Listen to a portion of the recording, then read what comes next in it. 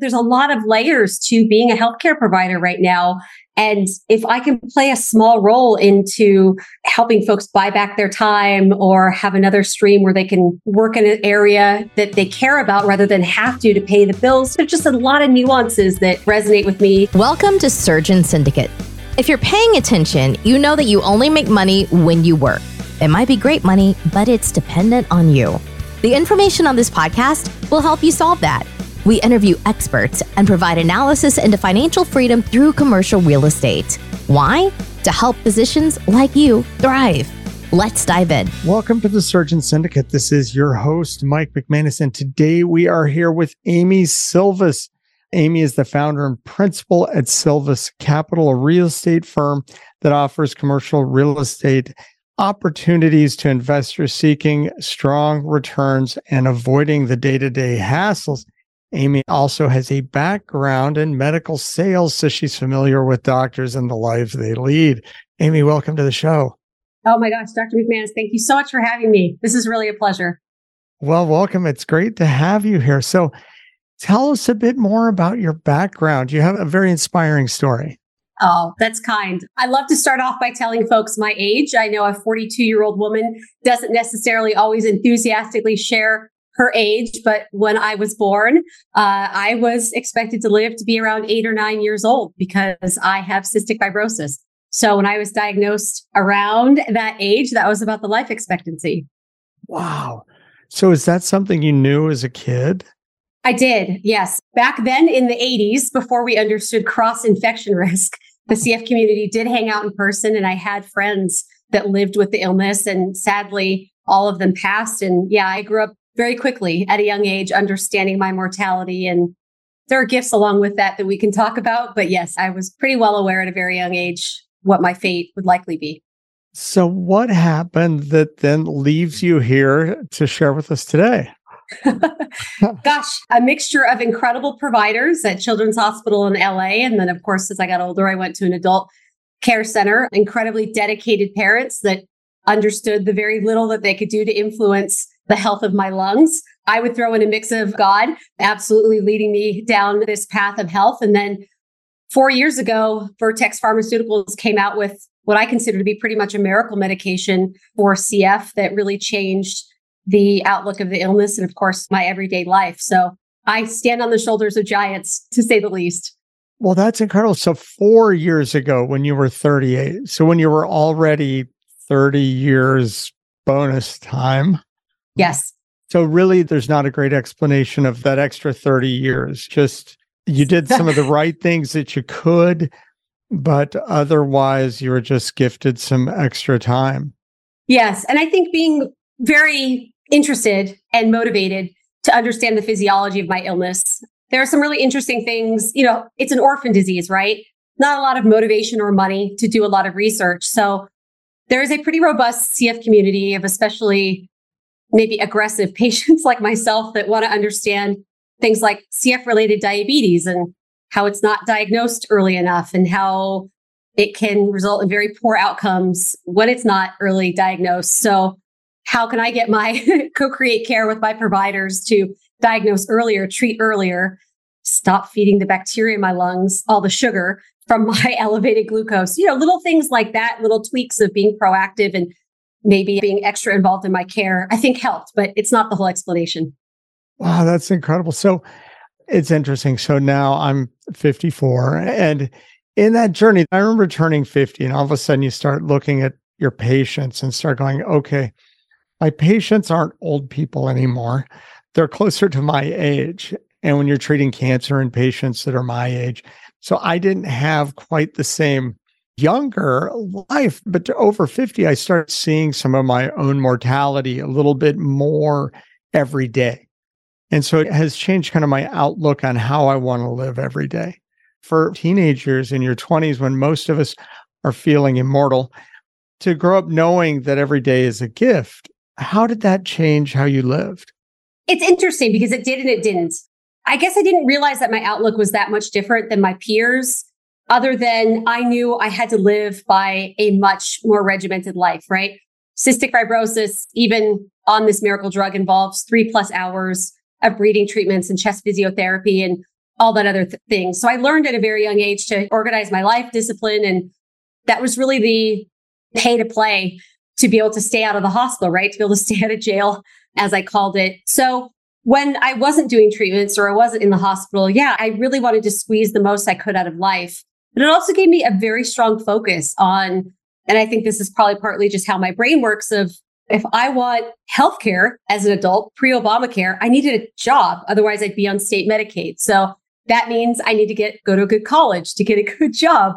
And so I was very focused on academics and then also just enjoying hanging out with friends and family and appreciating the times when I was healthy, because there was very little indication of when I'd have these awful exacerbations and when life would be put on hold. So it was not only my mortality, but it was the quality of life while I was alive that I had to really contend with and balance on that knife's edge.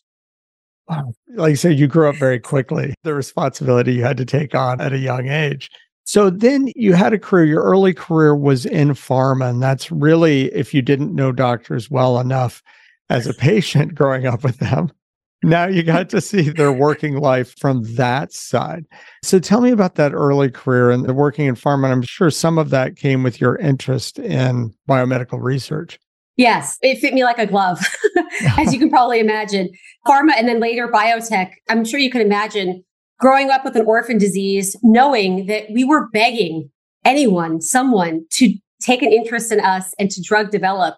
And then to be able to work in my career with medications, with patients with grievous illness, to be able to help them and their health conditions, their lives, what they were going through was enormously satisfying. I loved the science. I loved the impact. I did do sales. I tried to do other types of roles, but my health and all the things I needed to do to basically stay alive prevented me. But the bonuses that I also got were to understand the inner workings of the healthcare system. Because as you can imagine, I see 16, 17, 18 different types of specialists on an annual basis, navigating health insurance, how to get drugs covered, hospital systems, advocating for myself. Where do the incentives lie? The bell curve that our physicians, right? Outcomes are not identical, and being able to figure out how to navigate that. So there were a lot of really just intriguing rewards for my brain and for satisfaction to impact people in need, and then also satisfy my own kind of curiosity and desire to continue to learn and feel like I was contributing to society. That's amazing. So then though, you hit a point where you had to give up working as a job. Tell me more about that and how dealing with that at a young age. How was that experience? It was probably one of the most difficult decisions of my life. Probably in these first few minutes, you and your listeners can tell, I love being alive. I love to savor everything life gives me and to enjoy my career, and have to put it on hold at age 35 was something I dread. I understood again from a very young age, my ability to have a career and trade my time for money was likely not always going to be there. So when that day finally did come, it was probably one of the hardest decisions I'd ever made, just from a quality of life standpoint. The idea of not having a career, I think to some people, retirement or medical retirement, like, oh, great, you can spend your days as you wish. No, not for me. It wasn't my favorite thing. But again, it's a choose your heart, or it was for me at the time. It's hard to not work and have that intellectual fulfillment. It's also hard not to be able to breathe. Choose your heart. I'm sorry to be blunt, but it's how I have to talk to myself about making decisions. Yeah. Well, and it is this interesting thing that sometimes we think about retirement as this like, oh, I made it to the finish line. And as you look into your future, it changes. A lot of people, when they retire, if they're financially in a situation where they don't have to work, I'll hear them say, well, now I do the things I want to do versus the things I have to do. Yes. And that's a big shift. And that's really kind of what I call financial freedom, whether you're retired or not. And I think for a lot of people, it happens at retirement because they have a pension or something they qualify for at a certain age. Yes. But to be 65 before you gain that freedom, to me, was not ideal. I think I started down the journey. I remember when I turned 50 and it felt like this old thing. And it's like, you know what? I'm going to make this the best decade of my life. I look back and I had a lot of fun in my 20s because I didn't start medical school until I was 28. So after I made this commitment, I looked back and I was like, wow, that's going to be really hard to do. The 20s that's a high bar. Yeah. And so it took uncovering a lot and kind of changing direction in a lot of ways. And then it started picking up momentum and to where it was change was happening, some that I wanted and some that I didn't, but balls started rolling. And so when you made this pivot out of working, is that when you turned to commercial real estate, to syndication? I actually did it almost 10 years prior. Again, knowing cystic fibrosis has its pluses and minuses. One of them was I knew the future, right? I knew the progression of the illness. I knew the likely ultimate outcome. So I was really on this mad dash to figure out how to continue to support myself financially without being a burden on my amazing parents that had given up a lot of their 20s, 30s, and 40s to care for a sick child.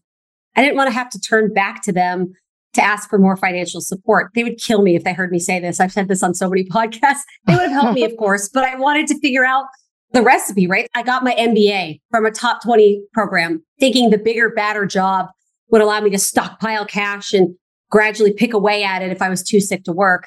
And then that purple book that I think many people have read, Rich Dad, Poor Dad, I read it truly a few weeks after I graduated from my MBA program in my late 20s. And a light bulb went off of, oh, this is it. This passive income thing, disconnecting, trading time for money is the answer. And I fumbled for about 10 years, mostly because of health struggles, to break into the industry. So ironically, this forced medical retirement was the door that needed to be open of, oh, I've got a bit more stable health now. I can lay this groundwork down to be able to enter into this real estate game. And I came out of retirement after COVID and all that good stuff, and we were off to the races. That is so amazing. It's funny. I see this parallel with me, but yours is so much more compelling. I started through some burnout and knew I wasn't going to be a 70-year-old doctor. One of my partners and one of the founders of the practice I'm in now, he retired at 73 and he was still having fun. And it was more kind of being around to help out and not want to leave the practice. He didn't have to retire. He actually was ready to retire like 10 years earlier and stuck around because he was having fun and he was needed. But I was like, I'm not going to get there. I need to start, as you did, like building something else. Yes. And it's an amazing thing. Once you break that chain and you kind of go, wait, there's a way to let my efforts, maybe it doesn't pay as much now, but it kind of builds and capitalizes itself until it becomes something more and more and more and grows without you having to trade time for money to make it grow. Yes. So powerful. So now you took that experience of all the time you'd spent with doctors and you've seen this because you saw their life. And so a lot of your investors in Sylvis Capital are doctors. Yes. Did that happen organically just out as you were doing it? You were like, hey, what's up, Amy? What are you doing? Well, I've got this new thing and let me jump in. Yeah, I would say, and I've got nurses, other healthcare professionals, hospital executives, that whole ecosystem. I think when you're looking to serve, which I know you are as well, and you think of who can you have empathy for? Who do you understand their goals, their fears, their, hesitations, all of these things. I think how I talk to folks and how I'm able to kind of frame what we do really resonates exactly because of my experience. And I'm sure, as you can imagine, I can't think of people on this planet that I'd rather serve than the people who have kept me alive. Yeah, I get kind of emotional talking about it because I try to understand what healthcare professionals are going through right now. And you mentioned burnout and you mentioned feeling unappreciated. And there's a lot of layers to being a healthcare provider right now.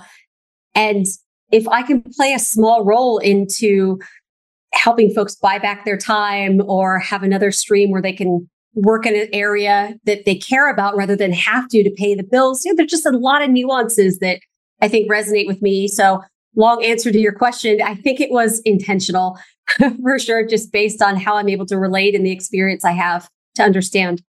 Well, that's awesome because I had this conversation yesterday. I was just like my little brother there, side story. He gets excited and like not all the words make it out. So he starts skipping through. So I did that for a second. But I had this conversation yesterday where that's exactly what we talked about, that when you have to go to work or you have to be productive, to meet quotas and or just to keep up with your partners and productivity, and I have to see 30 patients a day or add these additional surgeries on at night, and the joy goes away. I don't think anybody went into healthcare without some sort of a bigger motivation to do it. Yes. And the joy starts to go away. But then when you develop the passive income streams, that you're like, wait, I don't have to work, or I don't have to work full time. And now you have so much more control over your situation. It's a big deal. The number of docs I talk to who have developed this, and they're like, I am enjoying medicine more than I have in years. When they started down the road, their goal is to get out. Like, I'm done and I have to develop this, and they start investing. And then as the moment gets close to getting out, all of a sudden they're like, well, now I'm having fun again. I don't have to get out. And it ends up being a payback for some patients too, that the docs keep working. Oh, of course. Of course. If we don't have happy, satisfied, motivated healthcare providers, we're in a world of trouble. And I think, whatever part we can play, like you said, in making people feel like they don't have to work, but they can, and have that opportunity, that freedom, can't help but result in really great things for the doctors and, of course, their patients. So for you, and you said you've worked with different levels, with the nurses, with the doctors, with administrators. Are there any hospitals out there that like an integrated Sylvis Capital retirement plan?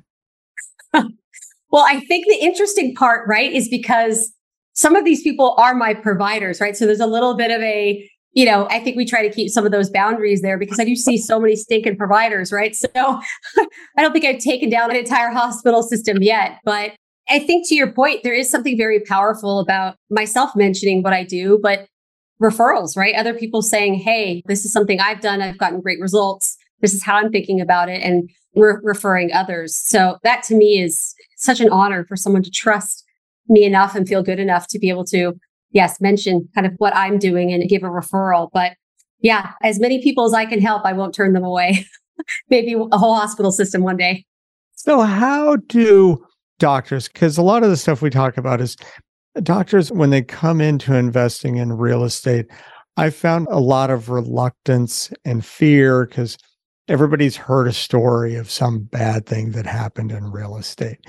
And as doctors, we tend to like to have lots of control. What are some of the things you've seen that have kept doctors from investing in real estate, and some of the things that have helped them get over that hurdle?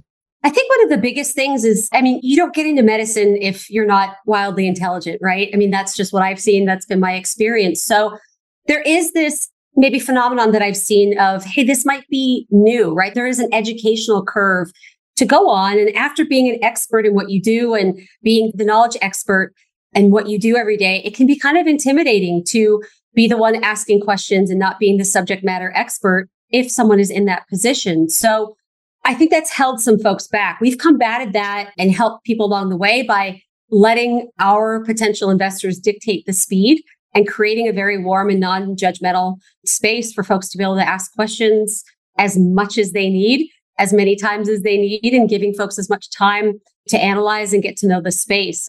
This is not a $5 widget. This is a substantial investment. And to your point, physicians have worked very hard for this money, and having the respect that it deserves of trusting us to be the pilot of the plane of this investment in a syndication. We take it very seriously and make sure we're there as a support and a guide rather than a decision maker or a enforcer, if you will. So what kind of educational things do you do as doc starts considering it, but is reluctant, concerned, whatever word? What are some of the processes you have to help them reach a point where they're comfortable with it?